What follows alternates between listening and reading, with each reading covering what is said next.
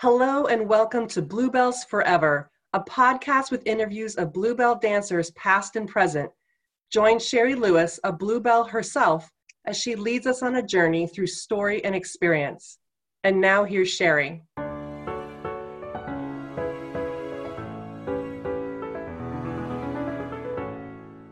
Thank you for listening to Bluebells Forever podcast. I'm your host, Sherry Lewis. Thank you so much for listening to this, and I hope you're enjoying these stories from these wonderful, wonderful people. And what I have loved is doing the Circle Back series, where I get to go back and have more time with these people. I just never have enough time in the interview that you hear. And so part 2, we get to go back and hear more, and also just find out what they've been doing since we last did the interview. So these are on the Patreon for Patreons only.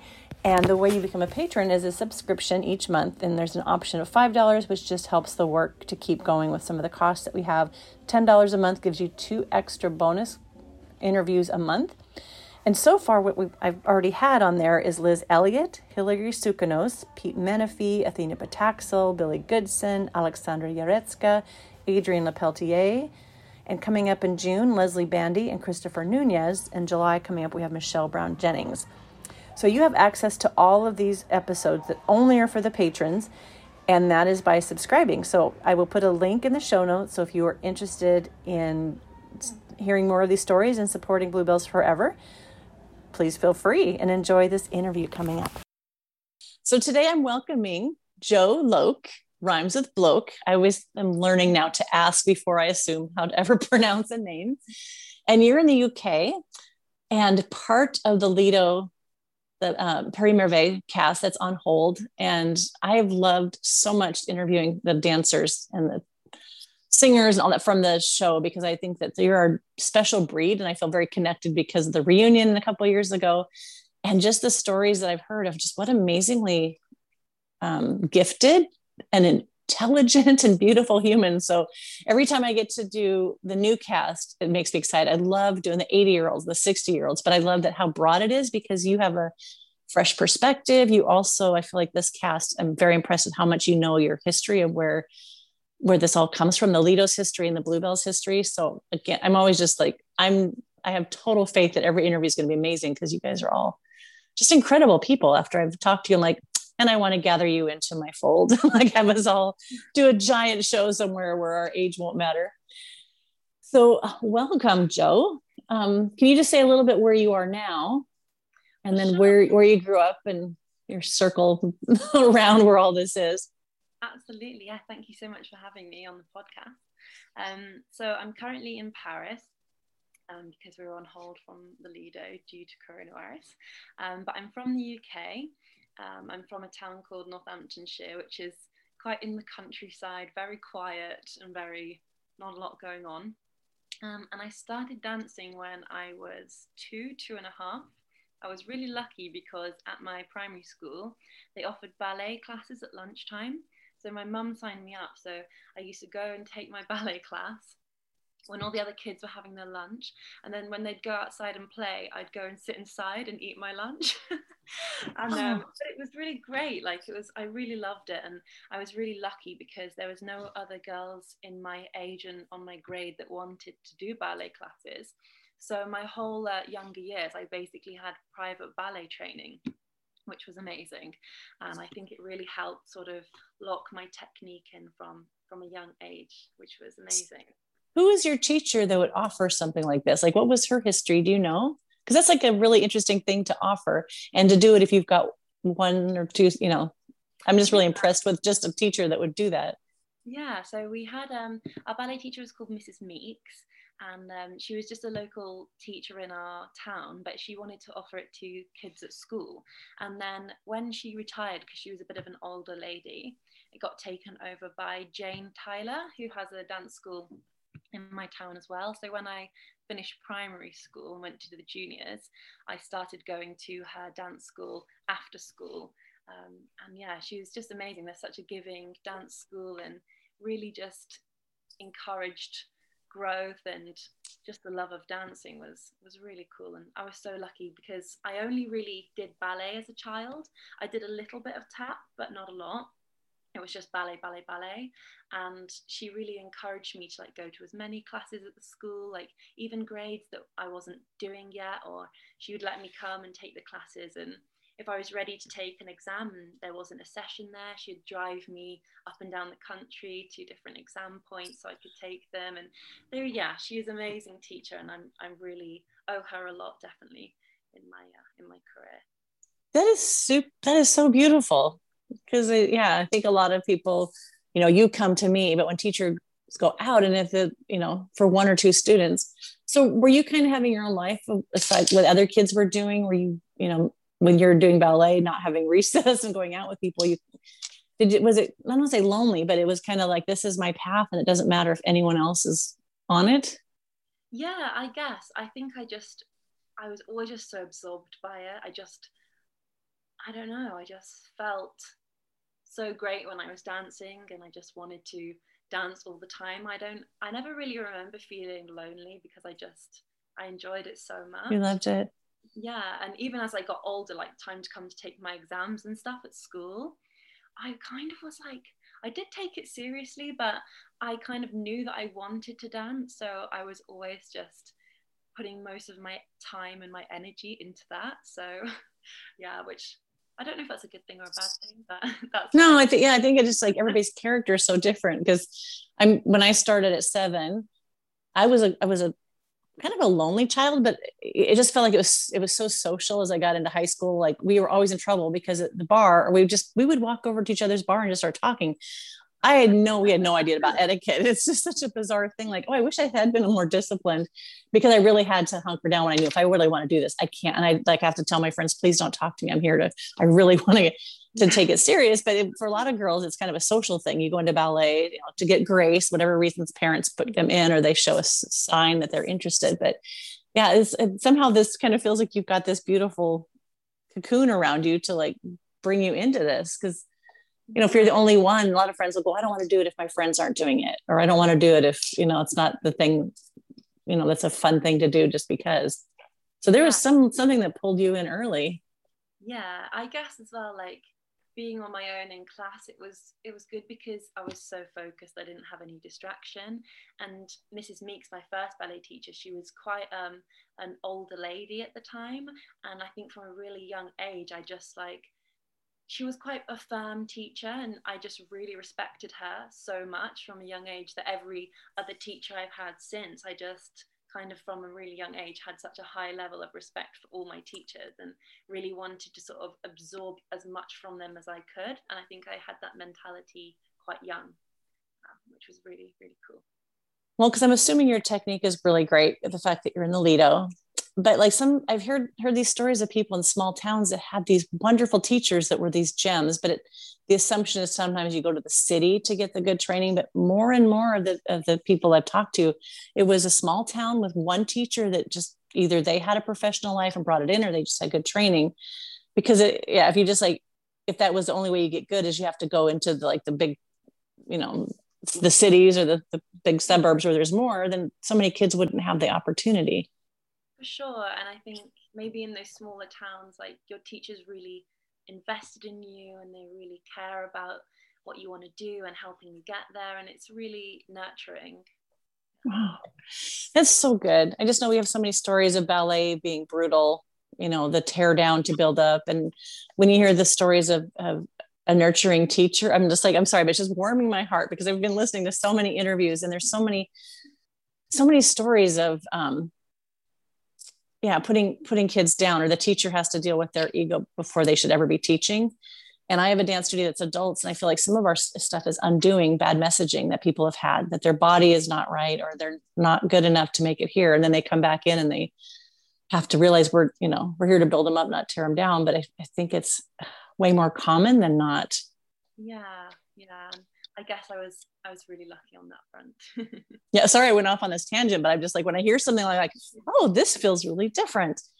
Did she say, I think you can do this, or was it just like, this is just for what it is now, and there's nothing like we're training you to be a professional? Or did you have your sights on that? So when I was young, I was really quite a shy child, and as I got older, I kind of knew inside that I wanted to dance, but I kind of thought, I don't know if I'm going to be good enough, or maybe I'm too shy. And then I thought to myself, no, because when I'm on stage, I don't feel shy. And I kind of realized this sort of other side of the coin of my life, I guess. And so when I got to the age of sort of doing my school exams and getting a bit older, my dance teacher said to me, oh, you know, do you think you would want to go to dance school? And I said, oh, you know, yeah, I would love to, but I don't know if I'm going to be good enough. So I sat down with my mum and we talked about it, and I decided I'm just going to audition for a whole bunch of dance schools, just try my hardest and see. And if I don't get into any, I don't get into any. And if I do, then we can go from there. And I was super lucky because I got a place in every dance school that I applied for, which I really wasn't expecting, because being from such a tiny countryside town, I really didn't know what the standard was going to be like. And I'd only really done ballet and a bit of tap, so I was fairly like unrounded as a dancer, I guess. But lots of people had come and done, you know, like jazz and contemporary and commercial and street and all these different things. And I was just there like really balletic. But I was very lucky, and I finally got a place at the Erdang Academy in London. And out of all the schools that I auditioned at, I just had the best feeling about that one. I really wanted to go there. It had a really great reputation, and it offered a lot of different styles, a lot of different techniques. And their motto was everyone individual. And I just really liked that, because I didn't really want to be made into just like a dancing machine, you know, yeah, where everyone's the same. So yeah, when I got offered the place there, I took it, which was wonderful. And it's a dance school for dance and musical theatre. Is it like a is this called like university or? Yes, yeah. Okay, so this is to get a degree. Okay. Yeah. Well, I didn't have a degree. I had a diploma. Okay. But it was great because it was dance and musical theatre, but within the school you can specialise. You can go onto a dance track, a musical theatre track, or a more sort of straight acting track.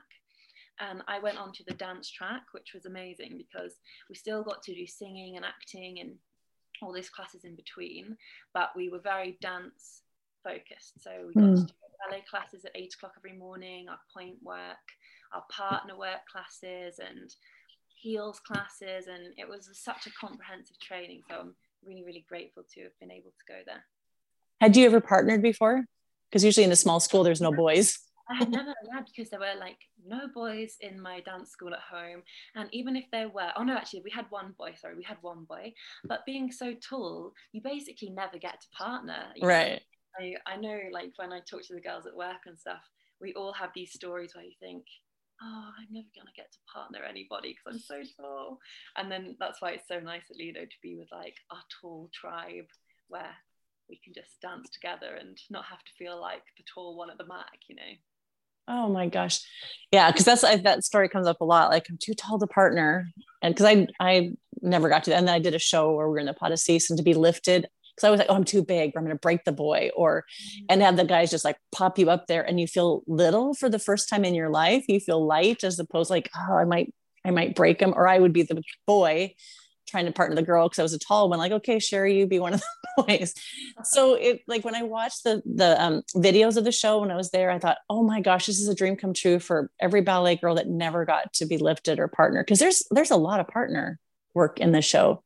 Sure, yeah, which is great. It's so nice to be able to dance with a partner because it's such a different feeling, different energy, and yeah, it's so nice to be able to do that because, yeah, as tall dancers, there's not a lot of opportunities for us to do that. How was it for you to get to leave your small town? I'm assuming it wasn't in your small town, right? Did you leave home? It was in London, my dance school, and I went there when I was 18. And you can go as young as 16, but my parents really wanted me to get my A-levels first, finish school. And I'm really glad that I did that, because I think for me, 16 would have been a bit too young. And yeah, at 18, I really enjoyed it. It was great. So to get to experiencing all these different styles, and also, are you with people who are as hungry for this as you too, that are like, because obviously you choose this, you're going to work hard. You're not taking it as just an extra thing in your schedule each week. For sure, yeah. Everybody at my dance school was very committed. It was quite a strict dance school. So if we were late more than 3 times, we'd be sent home. It was a lot of rules, and it was great because there were a lot of dancers from really different backgrounds. So some dancers who had done loads of street and commercial and never ever taken a ballet class, and some people who were really balletic and had never done tap, or lots of a mix of different people. So I learned a lot from that. I was really lucky that my dance track, we were all super supportive of each other because we took all our classes together. We'd really encourage each other, and we used to, like when we were doing our corner work and stuff like that, we used to stand at the side and cheer people on and go, go on, you can do it. And when people did things well, we always really boosted each other along, and I think that really helped as well. Oh, that's so good. I think like sometimes in the ballet world, people are so quiet. And so you do something well, it's just like silence. Or, if there's competitiveness, it's like if you do well, you don't get any, appreciation because like somebody else is jealous. So when you hear that, like it makes for a better dancer, I think too, because you also can work in companies and not be threatened by other people's talent. And you're going to be in this show eventually. There's everyone is amazing, everyone is beautiful, and everyone is tall. And if you have that jealous streak, that's not going to go well. No, and you can learn so much from each other as well. I think that's such a valuable kind of resource to have. Yeah. Did you have advisors, or did they have people kind of looking at what your skills were or asking you what you wanted to do, or was that kind of up to you to see what opportunities are out there in the world? Yeah, I mean, it was kind of up to you. A lot of people from my dance school went into musical theatre because it was quite prominently a musical theatre school. But I just kind of always had my sights set on Paris and like a showgirl kind of life. And being so tall as well, like there wasn't actually many people in my dance school who were really tall. So yeah, I kind of always just felt like that was my niche and where I wanted to go. So because I see an Ale Lido poster behind you, and before we recorded, you told a little bit. So where did that come into view? Like that there is even a showgirl option, especially in a small town. Like where did you come across that? Maybe I want to do that. Yeah, I mean, I guess it was probably when I went to dance school that I came across it. I can't quite remember exactly how, but I used to have the Ale Lido poster on my wall at dance school, which now I have in a frame on my mantelpiece here. And I also had the pink pom-pom costume, which I'd seen on the internet, and I just always really was like, wow, I have to have that costume, or I just saw it and was like, that's definitely for me. And yeah, we actually got to wear that costume at Lido a little while ago for a gala, and it was just amazing to wear the costume that you've looked at growing up and wished to wear. And yeah. Did you get a picture taken in it? I did. Oh, that seems yeah, that just feels like a beautiful foreseeing into the future, like I'm going to do this. Yeah. So how did you get to there? Like after you were done with school, did you kind of have an idea how auditions worked or where to go or what was out there? Because you had the option of the internet that we didn't have back in the day. Yeah, well, my dance school was really good at encouraging us to audition. So I actually auditioned for my first job whilst I was still at college, and that was for Jean Ann Ryan. Yay! I got the job, Jean Ann. I got the job 5 weeks before I graduated. They told me I'd got the contract, and it was going to be a month after I graduated. So, wow, sort of like graduate, see my family and stuff, and then I went off to Fort Lauderdale to start rehearsals for Jean Ann, which was amazing. Was your port Miami, or what was the itinerary? So we did our rehearsals in Fort Lauderdale, and then we flew from Fort Lauderdale to Copenhagen, and we started there. And I was super into the itinerary because we did world cruise, so we didn't really do any loops or repeats. So we went like some of Europe, down the Suez Canal. We did India, Africa, and then we crossed over and did quite a bit of Asia as well. So we were super, super lucky for our itinerary. Wow. How long was that contract? It was 8 months, I think. Yeah, 8-month contract. So how was the cruise 8 months? No, was it several how long would each cruise go out for? Yeah, so we basically, when we got on, we'd carry straight on, and then some people would get on shorter cruises, and then some people would stay on longer. So we had some guests that would be on for maybe 6 months at a time, just staying on time, and then other people getting on and off and on and off. So yeah, it was really, really fun. Because I did the ships, I'm telling you, we had the small ships, but we had one show, but we did like a 3-day cruise and a 4-day cruise. So you're repeating it with different audiences. And then they gave us a Roaring 20s, which was cruise staff. And I'm like, oh, I love that we had another option besides the same show. And then they kind of do a revamp. So you take something out and put it in. But how many shows? Because if you've got those people on there 6 months, you can't definitely be doing the same show over and over unless they want to memorize it and then eventually be in it with you. For sure, yeah. So we had 4 different shows. We had one which was musicals, snippets from musicals. We had one which was an 80s show, quite cheesy and really fun, high energy. We had one which was a ballroom and Latin show. And we had one which was like a Parisian style showgirl show, which was amazing because we got to go in the hoop, do aerial and be on point and wear big plumes, and that was really, really fun show to be able to do on board. And that's fun as a dancer, that mix it up a little bit, because each thing helps you grow as a dancer and as a performer. Nobody can see this because of the podcast. Did you guys do this? There was a thing that was called the Jar. It was a Jean Ann Ryan, because she used to choreograph the shows. When I came in, there were some of her choreography that she wasn't doing it. She'd hire choreographers, but there'd always be a Jean Ann Ryan move. And I know people 10 years after me were doing it. So I see no one else can see this, but if anyone's listening was a Jean Ann Ryan dancer, you probably know the Jar. There was a certain move that was in at least one of her things. And I think I would like put it in other combinations because it was just like so in my body. Did you have anything to do with Jean Ann, or was she even involved much at this point? Yeah, we did. So when we were in our rehearsal period, she would come in occasionally to see how rehearsals were going. And when we'd learn a show, she'd come to watch the run through. So it'd be like, Jean Ann's going to come now and watch the run through. So we'd get our hair in a French roll and get all our blacks on, ready to perform for Jean Ann. And at the end of our rehearsal period, she invited us all for a party at her apartment, which was lovely, with her husband Howard as well. Yeah. It was sort of like a really nice send-off before we went to get on the ship, which was really nice to be in that kind of like Jar family. Oh, I need to tag her in this because there's quite a few Jar performers that end up at the Lido or in Vegas. And I remember it was her birthday, and our very small cast, we got to go to her apartment. I just thought that seems very unique. That's not like many producers that you have that. And yeah, it was. And I've heard a lot of people give her thanks for their showgirl experience, because she really did foster that. So then people go for auditions, they're prepared. If you've done a Jean Ann Ryan show, you can walk, you can have the presentation, where, a lot of shows don't have a lot of the ship shows. It's like going through the decades or going around the world. You don't get to do the showgirl thing. For sure. And there's not a lot of ships also, or not when I was doing that contract anyway, that took tall dancers. It was really a lot of height limits. And sometimes you just look at auditions and you're like, oh, I'm too tall again. So it was really nice to actually have a cruise line that wanted tall girls. Yeah. Because I worked there was, I think, 4 dancers. Was 5'9" at the time. I've shrunk a half inch, but my opposite was like 5'4", and the other girls were like 5. I think she was like 5'2" and 5'4". I was a giant.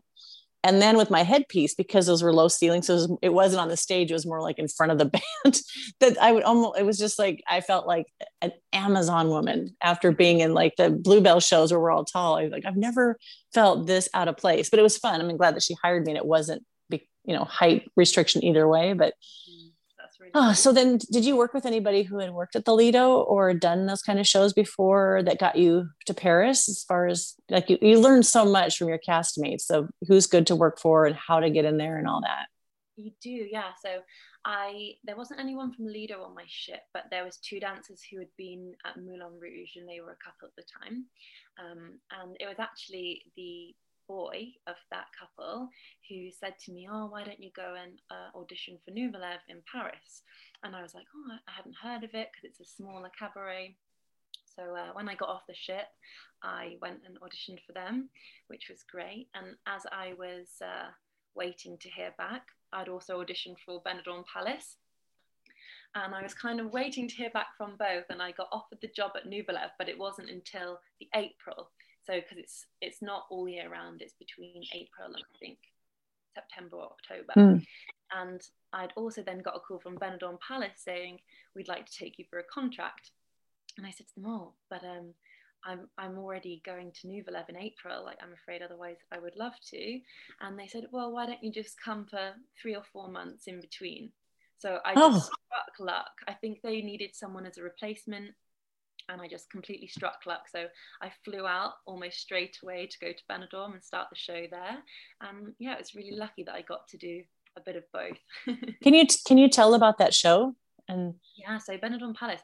When I went there, I didn't really know what the show was going to be like because I hadn't really heard that much about it. But when I got there, I was so taken aback because the theatre is amazing. It's absolutely huge. The stage is huge, and they've got amazing costumes, big plumes, feathers, and it was a really fun show. And it's cool because they had the international line, so like the showgirls, and then they had the Spanish line as well. So we got to learn some of the flamenco and have the fans and all that part was so fun as well. So it was really, it was a really fun show. We got to do a lot of styles, and I really, really, really enjoyed it. So you got off the ship and went right to the next job, and then your other one was waiting for you. See, that's such a wonderful thing. You don't have to do the starving artist thing. I mean, auditions are so good, but also when you're, in between jobs and nothing's coming up or they don't line up with contracts, it's when you get that nice role going on, that's amazing. Yeah, I've been very, very lucky on that front. So the Nouveau was ready for you. Can you tell about that show? Because I've heard a few people talk about it, and I never knew it existed. And so now when I go back to Paris, whatever still is remaining after COVID, I want to go see everything. I want to see and then there's so many right in Paris, and then like Strasbourg. I had no idea about the palace. I forgot what that one's called. The Palace. Royal Palace. Yeah. Royal Palace. Like, I wish I'd known that was there. So I'm going to make sure I hit all those up because I think that they're all a little bit different. And for dancers, it's wonderful to have some options.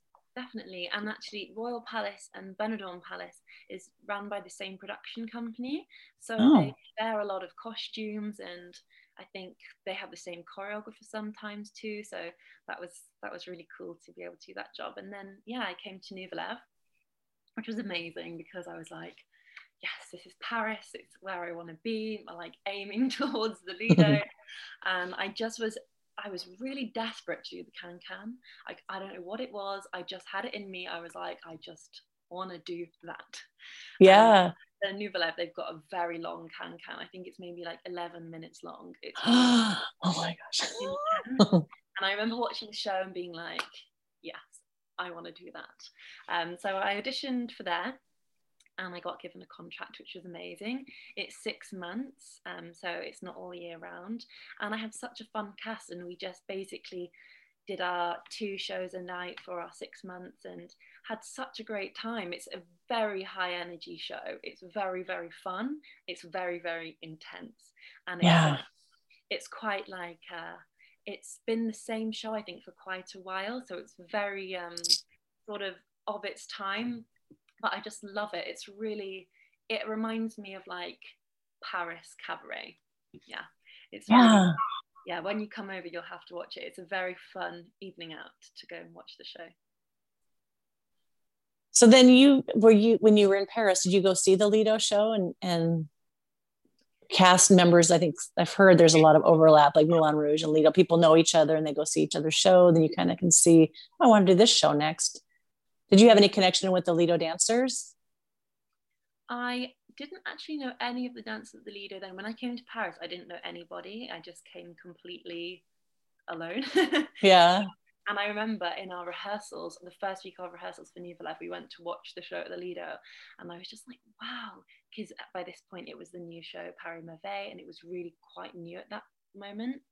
And I just remember watching it and being like, wow, this is like cabaret, but on a new level. It was like modern, but still classic, and it had so many elements to the show, and I was just, I really was like, that's where I'm aiming. That's where you're aiming. How did you do coming into Paris all by yourself? Like, you get to meet people in the show, but is that hard for you? Because I think for some people, they don't do these jobs because just the thought of leaving home or moving to a big city and not knowing the language for a lot of people can be intimidating. But how was that for you to make that jump right into the middle of Paris? Yeah, I mean, when I started at Nouveau Lev, I was lucky because they take pretty much a whole new cast every season. So everyone sort of starts together and they're all in it. You're all in it together. So we very much did a lot of things as a cast. But then when Nouveau Lev finished and I went on to my next contract, everybody just left. So all the lovely friends I'd made kind of left Paris, and I was just like, oh, bye then, guys. Are all the shows like that where it's very international? Because there's not that, I don't know how many French girls are in any of them, but I think like the Moulin Rouge is international. Nouveau Lev is also like people come from other places to work in Paris. I think so, yeah. I think Paris, it just has that pull. Like, it's really the only place where you have this Parisian cabaret showgirl life. And I just think for people who want to do that, this is really the epicenter, and it kind of just pulls all these different nationalities in, which makes this amazing like melting pot of talent, which is so special.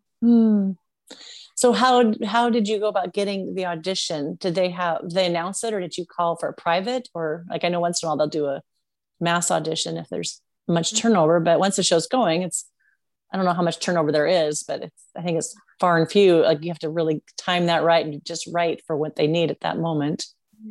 So I actually auditioned for the Lido 4 times. I love those stories. Yeah. So my first one, I was still at dance school and I was super, super young. But I was like, you know what, I've gotta go. So I went to the audition, and yeah, I auditioned quite a few times, and I'd always get down to the end, but I think I just wasn't ready. And I'm actually really glad that I went when I did, because it gave me the opportunity to work in other places and to get those experiences before I went there. And yeah, I think that's really enriching experience.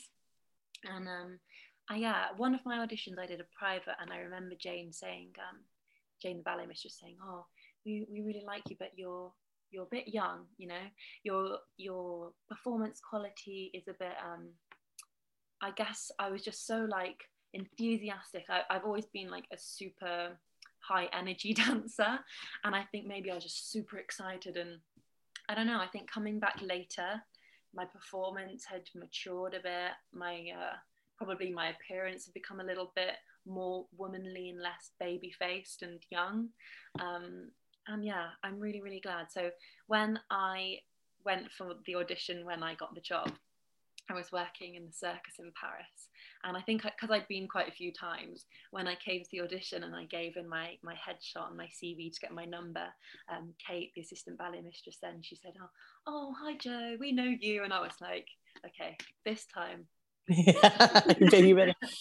Well, I think that like young, you know, like it could be the baby face. I think there's a couple other girls I talked to in the current show that were told that but they also said emotionally, I don't want to say I'm not even sure. There's something of an energy where you are not performing, you just embody. I'm actually teaching a class coming up, a workshop on, I'm calling it Embodied Goddess, because I think for some girls, be sexy. So you're like, oh, this must be what sexy is. So this is what I've seen, or I do this, but there's something of maturity of like, it's your own sensuality. Cause I just, you know, like be sad, be happy as a dancer, put on this thing. You're you know, in Greece and you're in the 50s and you just know how to switch it over, but to actually find your own, because cabaret, you don't get to rely on the storyline like musical theater. And I see a lot of beautiful young dancers and they can turn and, you know, outdance people in some ways, but until they're mature, and a lot of it is just life, living by, you know, moving to a new city and the performance experience. But I think there is something of,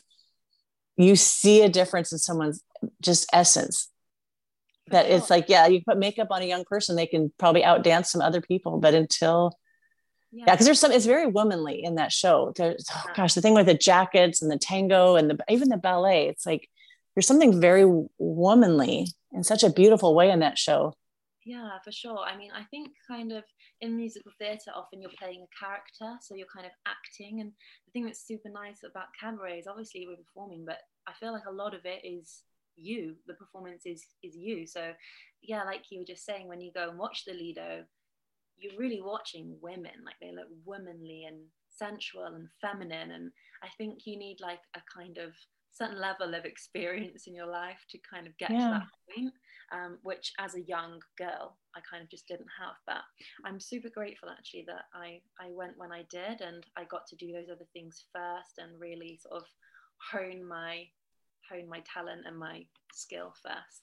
Yeah. Well, then good, like Jane, the people that know to wait, because there could be things like we just got to fill a spot. Like, no, and that will be right when it's right. And then when you are really right, you'll probably feel really good going into the show with like, I know who I am more. For sure. Yeah. I think when I got the job at Lido, it was the right timing from then.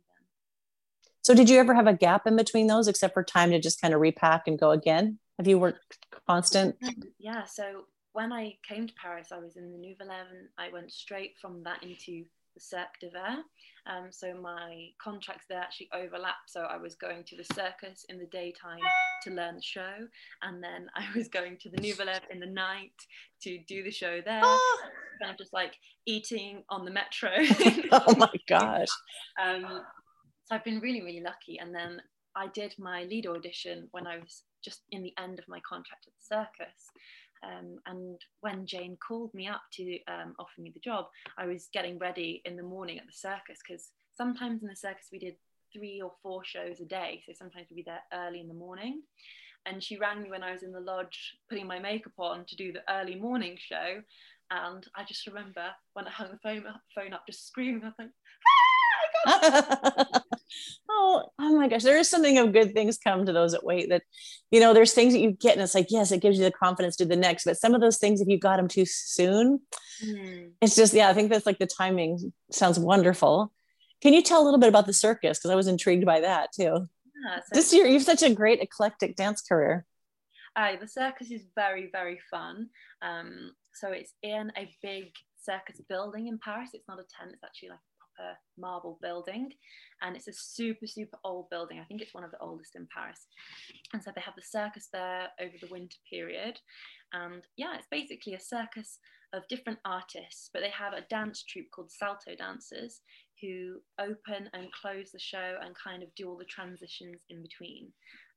So it's a really fun show. It's very different to other shows that I've done, often because we're dancing on a circus ring, so it's kind of that weird spongy material, and sometimes we're dancing on the border piece, so it's on an angle and we're in our heels sort of jumping up down the border piece. But it's really good fun, and like I said before, you sometimes have early morning shows or lots of shows in a day, and it's quite hard work, but it's really, really good fun. And to also get to meet all these different artists and different acts, it's really, really, really fun.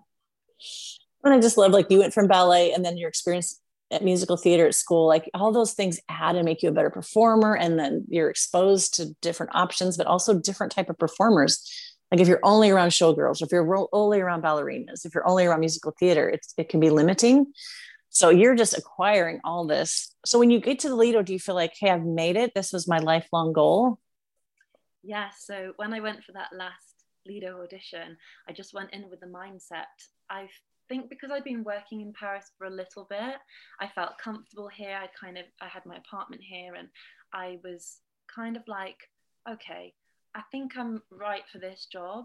I really want to do it, and I just need to go in there and show them I can. And I really just went in with that mind frame and tried to just block out the nerves and go, okay, I've been here in Paris, I can do this, I just have to show them what I can do. And that was the last time. So well, I've heard those auditions are really hard and really long and really exhausting.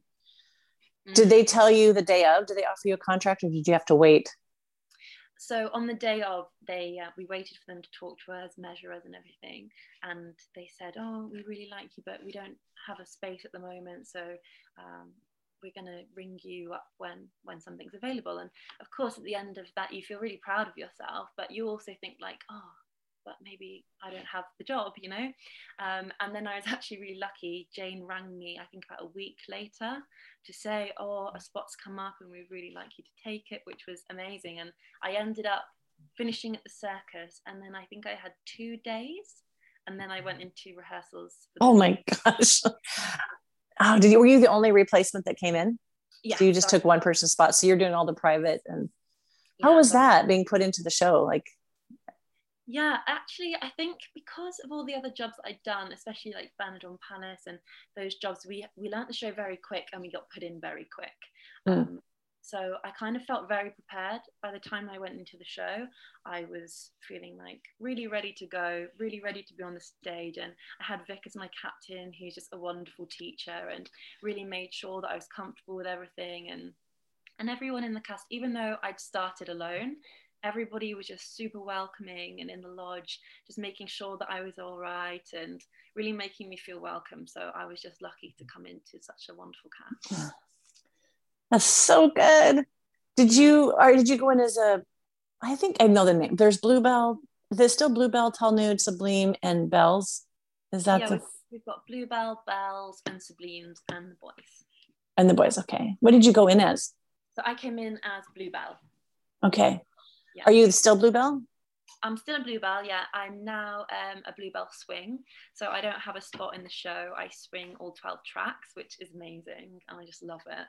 And I'm also a replacement captain, which has been really cool to do that a little bit too. Do people have a choice not to swing? Because I feel like everyone I've interviewed, they swing.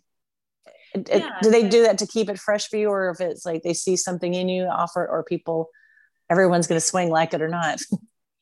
Yeah, no, not everyone swings. There's some people who don't want to swing, I don't think. And just I think if they see that you like learning new things and like to switch around, you're a fast learner, they might ask you to swing. And so I started swinging just a few little bits, and then I started swinging as a replacement swing, I guess. And then when an opportunity came up to not have a spot in the show anymore and just to swing every night, they asked me if I'd like to do that, and I was like, yes. Oh my. Well, that probably keeps people around longer because you don't get bored. You're going to keep your brain always fresh. Yeah. Yeah. I wish I had known, like when I was in the show, I did the same track for a year straight. And then until my last show, you could swing, somebody with whoever's replacing you goes into your spot, and then you could swing like more of the acting or the, not really dance. Like you're going to be a clown for this one if you want to do it, just to see what's it like on the other side of the stage. Because, it really is like, it's so in your body that you could do it in your sleep. But I love that with the swing, is you've got to be on it. Yeah, it's great. And it's great because it's different every night. And also for your body as well, it means that you're not always kicking on the same side or standing in the same bevel on the same leg, and it keeps it fresh. Sometimes if the reblock is a really big reblock, you might end up being more than one track in one number, and that's really fun, sort of chop and change between tracks during a number. I really, really, really enjoy it.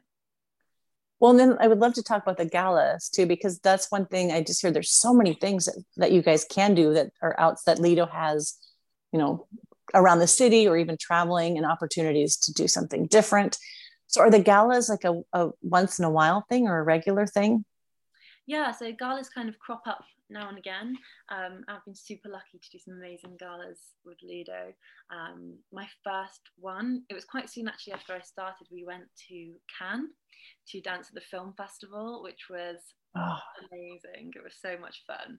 And where else we've been to Poland, to Warsaw, to the French Touch Gala. It was really cool. And we have quite a few events in Paris too. So it's really fun. It's great to sort of go see somewhere new or put on different costumes, put on the old costumes, and do some different bits and bobs is always really fun.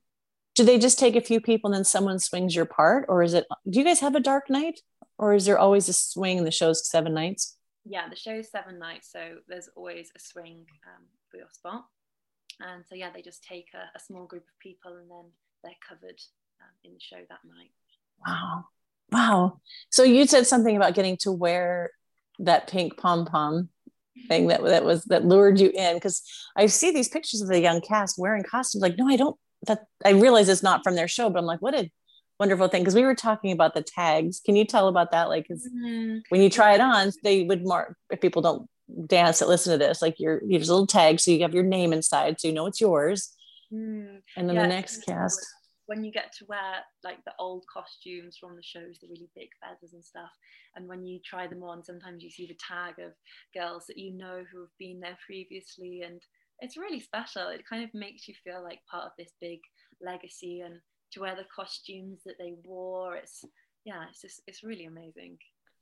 I'm thinking at the reunion, how special that was. We can talk about that a little bit, but just there was people in the audience that would like, you weren't wearing their costumes at the show, but to know like, oh, that lady right there was like the lead for so long. I'm wearing her costume. And then that's just so fun to be on the other side. Like she's wearing something that I wore and just see that it keeps going. It's amazing. I actually, at the reunion, at the party after, I spoke to a lady and her name's just escaped my mind, but we're talking about down in the lodge, and it transpired that I sit in the same spot in the lodge where she sat before. And I was just like, this is so cool. Like, we really are part of this amazing legacy. And yeah, I think there's not lots of jobs that have this kind of history, and it's just amazing to be a part of that. Wow. So how was the reunion? Because I think I always go back to that because what inspired me to do this is hearing all the stories. But I just like, you guys get ready. I know that Johnny Depp has been in the audience. I know you guys have celebrities come through. You probably have. Did they come and tell you, these people are in the audience? I knew you guys knew that we were there because I talked to a few other people. It wasn't like, who are these loud ladies, men in the audience? Oh, the reunion was amazing. I mean, we knew that the audience was going to be all Bluebells and Lido boys. But I don't think we were expecting the reaction and the feel that we got when we came down the stairs, because in the show, it's the Bluebells who come down the stairs first. So we really got that first like energy, that wave. And it was really, really emotional, actually. It was quite overwhelming because it was just like kind of like a homecoming. All these people who had been Bluebells in the past, like coming home. It was just, yeah, really, really emotional evening. And it was so nice as well afterwards that we could do the picture and have the party afterwards to sort of share stories and hear people's experiences. It's really, really special. I was so impressed that there were so many. I think probably most of you were out there because if you're tired, you've done a show, like, okay, we'll go make our presence known and then we're going to go home. But the dancing was going on and I just saw so many of the cast members out there with everybody. I'm like, this is really beautiful. This says something of just like, I want to hang out with these people, like both ends of it. Like we wanted to see you guys in your full glory with your, because I was on the stairs for one of the pictures. There's one that, we're stacked on the stairs and it goes all the way out. And I'm next to two girls with a bouquet thing that would turn towards me and like you'd get a flower. Like we're just like, oh my gosh, it's so fun. I've got my friend that I worked with right in front of me. And then this other woman I've never met who's 80. And I've got this 20-year-old beautiful girl in full makeup next to me. It was just like, I had to take a moment just to, oh my gosh, just like pull this in right now. This is such a wonderful thing that's happening right now. History and the new, and that just keeps going because, there's so many things that have closed that makes it really sad. Like Vegas doesn't have anything. So to see this alive and well in such a beautiful show is like, okay, it lives on.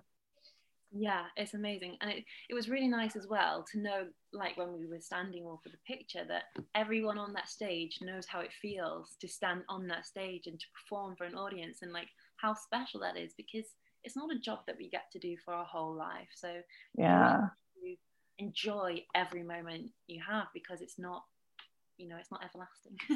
So yeah, it's really cool to kind of know everybody there knew that experience, How long were you in the show before COVID shut down? So I was in the show just under 4 years before COVID, actually, maybe 3 years, something like that. Yeah. And now we've had a year of COVID, which is longer than I think any of us thought it would be. Yeah. And it's been really hard to be away because we're so, I think, being a dancer and being on stage and being at Lido, it's so part of your identity that when you stop, it feels really strange, because it's not just our job, it's part of who you are, it's part of what you do every day, and I think we kind of need that almost. So yeah, it's been really, really strange to stop. Just bang. Yeah. Well, I've heard people say at the beginning how it was told, like, well, just go get another job, with arts in any fashion. It's like, well, just switch your job. And like, that's heartbreaking to a performer, especially when this career is short. Like, no, I worked so hard to get here and this is not when I'm done. And then just like you said, the identity, it's not like just a career shift. Like I'm going to go do this now. Like that heartbreak, and there was no preparation. How long were you before your contract would have been done? Like, because some people were close to it and they were deciding if they were going to stay. Yeah. Were you going to be there? I have a permanent contract at Lido, so I'm super, super lucky because I've still got quite a few years left in me yet. So I'm really, really looking forward to going back and being back on stage. Because I've heard the different takes on that too. It's like this thing is coming, but not knowing how serious it was. And then these decisions are made to close the show. And if you're not from Paris, what do you do? Like, what was your, I'm just thinking of the mindset too. Like, this is scary.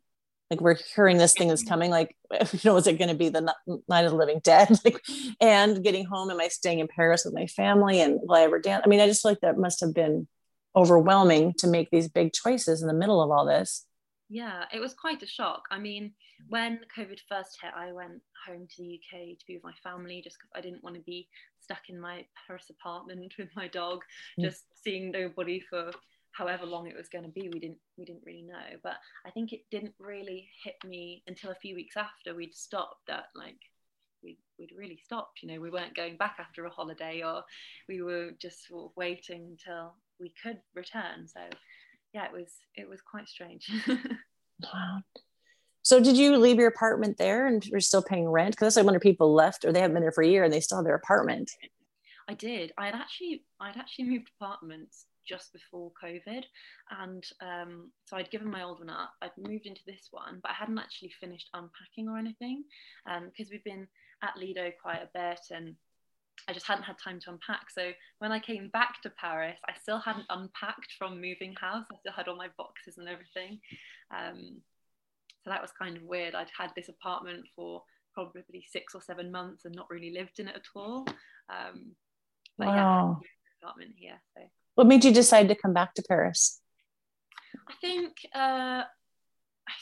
it just, I'd been a long time in the UK, and I kind of was feeling a bit like my Paris life felt very far away. It was lovely to be able to spend time with my family, and like that was really super valuable, because I think you have to look at those positive points. But my Paris life was feeling really far, and it was at a time where COVID was at a state where France wasn't locked down, the UK wasn't locked down, so I could travel between quite easily and come back. And yeah, I just kind of wanted to be in my apartment again, and you know, with my life that I've kind of made for myself here. So are you guys staying in touch? Like, are people calling, or are people kind of gone into their own shell? yeah, we are. It's quite difficult because it's kind of balancing between like seeing people enough so that mentally you feel well and good, but also like not seeing too many people that you're worried about spreading or catching COVID. Yeah. Yeah. So that's been quite a balance. But we've been like meeting outside for a takeaway coffee or a walk, which has been nice, and lots of Zoom calls. We're lucky to have the internet and stuff, so we can do that. But yeah, it's been strange to navigate, definitely. Yeah. Well, then I was looking through your pictures and I saw all the flowers. So I was asking you before we recorded. So I would love to hear that, because there's no expectation that everybody's supposed to be creating new businesses and learning French and writing their book, because people are dealing with this all different ways. And I feel like when people hear that people are getting super motivated, like, well, now I feel like a bum because I really just want to cry and watch Netflix. So it's like there's got to be space for everything. But like, what got you with the flowers before COVID? And then I'm just so curious, because they're beautiful photos, and I hope we share those with when your episode comes out, because I was like, oh, this is a part of her life. It's definitely not the dance world. Yeah, so I started, I took a 1-day flower course a few years ago now, just on a day off, just to see if I liked it really. Everything in my apartment's flower print. I love wearing floral print. I've always really enjoyed florals. And I thought, oh, maybe this is something I'm going to enjoy, but I need to kind of go and try it and see. So I did this 1-day course, and when I started making the arrangements, I was just like, oh, I love this. It's great. It's really calming. It felt really nice to just create something. And with the flowers, you know, it's a beautiful product. So I really enjoyed it. And I started just doing floral design sort of in my free time outside of work, sort of as something kind of for myself. And then during the pandemic, I like to be doing stuff. I like to be busy, and I was like, okay, this is a good time for me to sort of take that further. So I managed to go on a course at Flower School called Tallulah Rose, which was amazing, with 5 other girls. And yeah, we learned so much stuff. And from there, I set up my own floral business, which is called Posy and Plume. And I took that name because Posy, of course, it's like a small bunch of flowers, and it's also a nickname my dad called me when I was a child. And the plume is to like draw in the showgirl element of my life. So my logo, it's a flower and a golden feather, a plume. So it really like trying to draw those 2 parts of my life together. Oh my gosh, that is so beautiful. Okay, we will definitely, if you want to share some, and we'll share like how to find you. Are you doing this all in your house? Are you able to do stuff with COVID? Because I don't know if people are having flowers delivered. Like what does your service actually offer? Yeah, so when I started, I really wanted to do wedding flowers, but obviously there's not very many people getting married at the moment. And lots of people have been wanting to have bouquet delivery. So I've been doing bouquet deliveries, which has been great because you can do them contact free, leave them on people's doorsteps and stuff. So yeah, I'm just working out of home. I have my flower deliveries and I get everything in, I condition them, I make up all the bouquets, I wrap them, and then basically at the moment I just deliver them myself, or sometimes my boyfriend gets dragged into delivering them with me. So we sort of just track around with our big boxes of flowers delivering. Oh my gosh, that's probably a good sales thing right there. Like, wait, you're out in public with flowers, people can see what you make. And you were saying about eco-friendly too, like the stuff that we used to use, the foam and the things that don't biodegrade. Yeah, so the flower school that I went to, I particularly liked the course there because they focus on eco-friendly floristry, so not using floral foam anymore. So if anyone doesn't know what floral foam is, it's like a foamy brick that you put stems into, but it's essentially made of plastic. And even when it sort of breaks down into the water, the plastic particles still remain in the water and never really go. And before we had floral foam, people were making all these things with other methods. So it was kind of just sort of going back to that, but then seeing how we can take it further. And there's a real movement for it at the moment as well, which is great because it's not necessary. We don't need to do it. So yeah, I've been learning how to do everything eco-friendly. There's just, I love the name of it. We didn't tell me that before. I love that. Like there's this whole thing of still creating beauty. And that has shown up with a lot of people that I've interviewed, especially the new cast, like in the midst of this, they're creating businesses, but they're creating beauty. And I think it shows up a lot of times in my mind is it feels defiant when there's so much of this weight, everybody just wait. But when you create something that is life, especially like flowers or living, it feels like life is still going on. We're still creating beauty. Maybe we can't be on the stage. And I shared with you that it made me a little emotional, even more hearing like you're with a feather in there, because when I moved to Vegas, I knew I wanted to be a dancer. No idea, I had to figure out where the auditions, but my first job was at a flower shop, which was the MGM, which then became Bally's. But I don't know if I knew anything about flowers, which is really sad that they hired me because I would just kind of learn like how to, here's how you put it together without really much knowing. I think I would try to copy, or there's a book you would mimic. And I would do flowers for Cher. Her drummer would come and have flowers. So I'd be like, oh my gosh, these flowers are going to touch Cher, or she's going to touch them. And some of the celebrities, but I would deliver flowers backstage for some of the dancers. At, that was Hallelujah Hollywood at the time, which I was saying to you, I don't think that people can just walk backstage nowadays. I think security would have like taken them out before that. But I just remember, I think they were on, it was maybe before the show, or they weren't back there. They were either on stage or the show hadn't started. And I remember walking in the dressing room, probably longer than I should have been. But I was like, I put the flowers, I don't even remember how that worked. I just remember going backstage and seeing the dressing rooms with the costumes and going, I want to do this more than anything. And then I ended up getting hired soon after that for the MGM in Reno. But there is something of that circle because I'm going back and doing a road trip with another dancer. And we're going back to that hotel to see if we can get on stage. But I want to go see that flower shop, which is probably gone because they've probably taken things out and then they had the fire. But I just want to know where it was because I feel like that was my start as my showgirl dance career was like working there and like being able to pay my rent and wait to audition. So you're now in a pause from your dance career at the other side of it. But the flower thing it's just, yeah, because I just got emotional. I'm like, there's just something beautiful of creating beauty and having a say. And like, I'm going to keep making wonderful things and making people happy with it. Exactly. And I think that's one of the nicest things about floristry. When you give someone a bouquet, their face just lights up. It's kind of like, it's not the same feeling, but when you look out into the audience and you see people really enjoying the show, it's just so nice to feel like they're really enjoying something. And so the flowers is great. And also, like, when people send a bouquet, to see the messages that people are writing to each other at the moment, it's really, really uplifting. Oh, and you guys are bouquets in the finale. That's Yeah, flowers made of feathers, so what more could you want? Oh my gosh, that's so good. I forgot where my brain, it just went away for a little bit. But as we wrap up, oh wait, no, I want to go back to something else, because there's something that's really beautiful things being created in the pandemic, because like there's just never enough time. Like you said, didn't even have time to unpack. So if you wanted to do this with Floristry, you could not have done it for how busy you were. But now, could it be up and running so that when you're back in the show, you can do both and you could decide how much you want to do and when? Exactly, yeah. So that was my aim, sort of set things up so that when I go back to the show, I can carry on doing it in the daytimes when we're not at work or we're not rehearsing. And then eventually, when I stop dancing, I can hopefully transition kind of seamlessly into doing that, which is really lucky because a lot of people don't have that opportunity. So yeah, really good.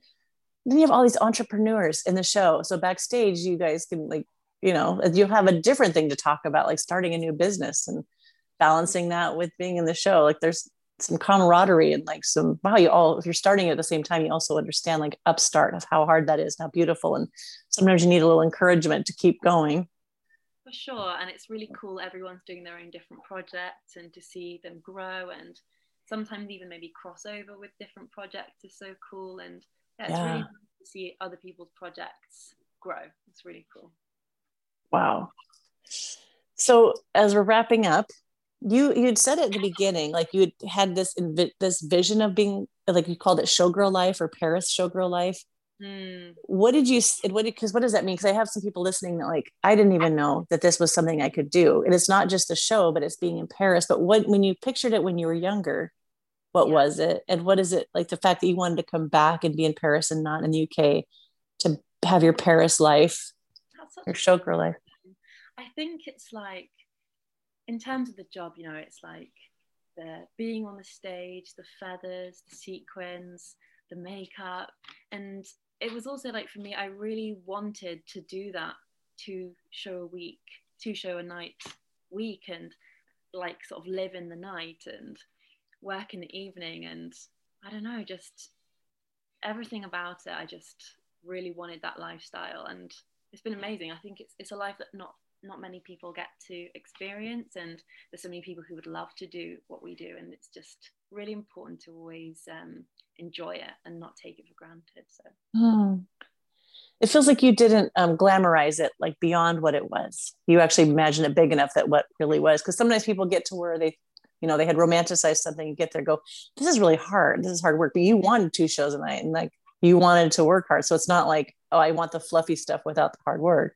Yeah, I think maybe that was instilled in me from my dance school, because they did push us really hard there. Like they kind of prepared us really well. They taught us a lot about pickup speed, so to pick stuff up really quickly, and performance, and we were really pushed quite hard there, and it really made me just want to work hard. Which, I don't know, I just always wanted to do it. Yeah. And there's that glamour and beauty, and that is, it's a very unique world, and the opportunities just to travel and get to do things that, if you're not a dancer, because a lot of people, they work super, super, super hard. So they go on a vacation and see the places that you get to go. I got to go on the ship that we just get to go. Yeah, and it's an amazing lifestyle that I can't imagine really doing it with any other job. But I think it's like really important as well, like you work so hard in your career as a dancer to get to the place where you want to be, and then some people might get there and forget to enjoy it. I think it's really important when you're there to remember to enjoy it. Yeah, that's the thing when I talk to the dancers my age and older, like we didn't grasp it the same way. Like I think some people did, but like but what's next? And then I think now, like I want to be on the stage and feel that one more time. So I can kind of imagine it. Like if we could go back with the appreciation, I think that a lot of you already have, 'Cause I mean, I knew it was wonderful, but it just also didn't feel like that ever was going to end, because there was a bazillion shows that you could choose from, and it was just jump from one to the other. But going back and seeing you guys live that, and it also kind of helps us go, oh yeah, it really was magical, and we really were fortunate to get to do it. And yeah, we're happy that you are doing it now. So well, for sure, there's cheerleading on both sides. Like, I like that the younger people have some respect and honor for what came before, and that the ones that did it before are just like cheering you guys on. Yeah, we're so lucky to have this like community.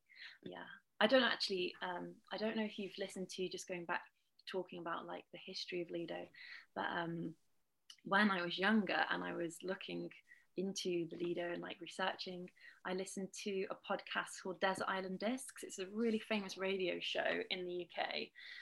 And they actually interviewed Miss Bluebell on the show, which is now a podcast. And if you want to search for it, I think you have to put Margaret Kelly, not Miss Bluebell, but it's an amazing interview with her. And the way she talks about the girls, just, well, what was present then and past, it was really touching, and it really like made you feel like we were talking before about being part of a legacy, really sort of made you feel that. It's a really, really good thing to listen to.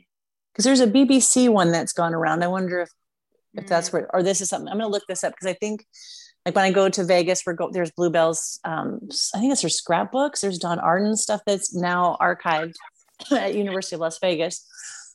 Excuse me. But like, I want to go in the costume museum. Amazing. And the marquees in Vegas of all the hotels that have been imploded, but they saved the signs. So it just feels, it's great that this history is not in a dumpster somewhere, that there's still costumes that are intact and preserved, and the stories are coming out. So yeah, thank you for being a part of that legacy. So yeah, is this the next generation that you're going to be part of that we keep passing it down and encouraging what's next? Hopefully it will continue for a long time. Yeah. And it's like, we have to, like, I think this has showed us appreciate it when it's now, because there's no guarantee. I mean, it was heartbreaking, but it is like, wow, while we have this, let's savor. Absolutely. And your podcast helps to do that, to sort of keep us all in touch with the past, the present, and what's coming to, which is really, really cool. Yeah. Because there's a lot of people like I've talked to, like Christopher and Hillary and Michael, like this vision for what can be. Like there always has to be some forward thinkers, but also like the people that are looking back, so that we don't just dump everything that mattered and throw it away. But I'm really inspired by the visionaries of what can come next. So Jo, thank you so much for this. This is delightful. And so can you say again what the name of your flower business is?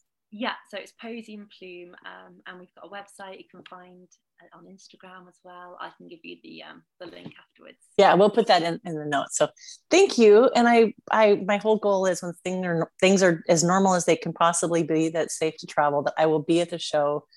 And I've been just telling her, but I'm going to be obnoxious. I'm going to be probably yelling and embarrassing everyone, because I'll be so happy to see you.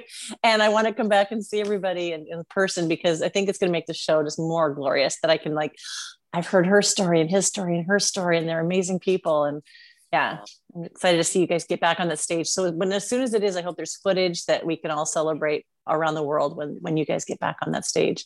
Oh, that would be amazing. Yeah.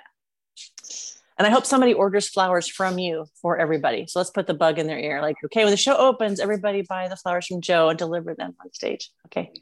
That's going to sink in their head. Okay. So be well. So good to talk to you. And until I see you in Paris,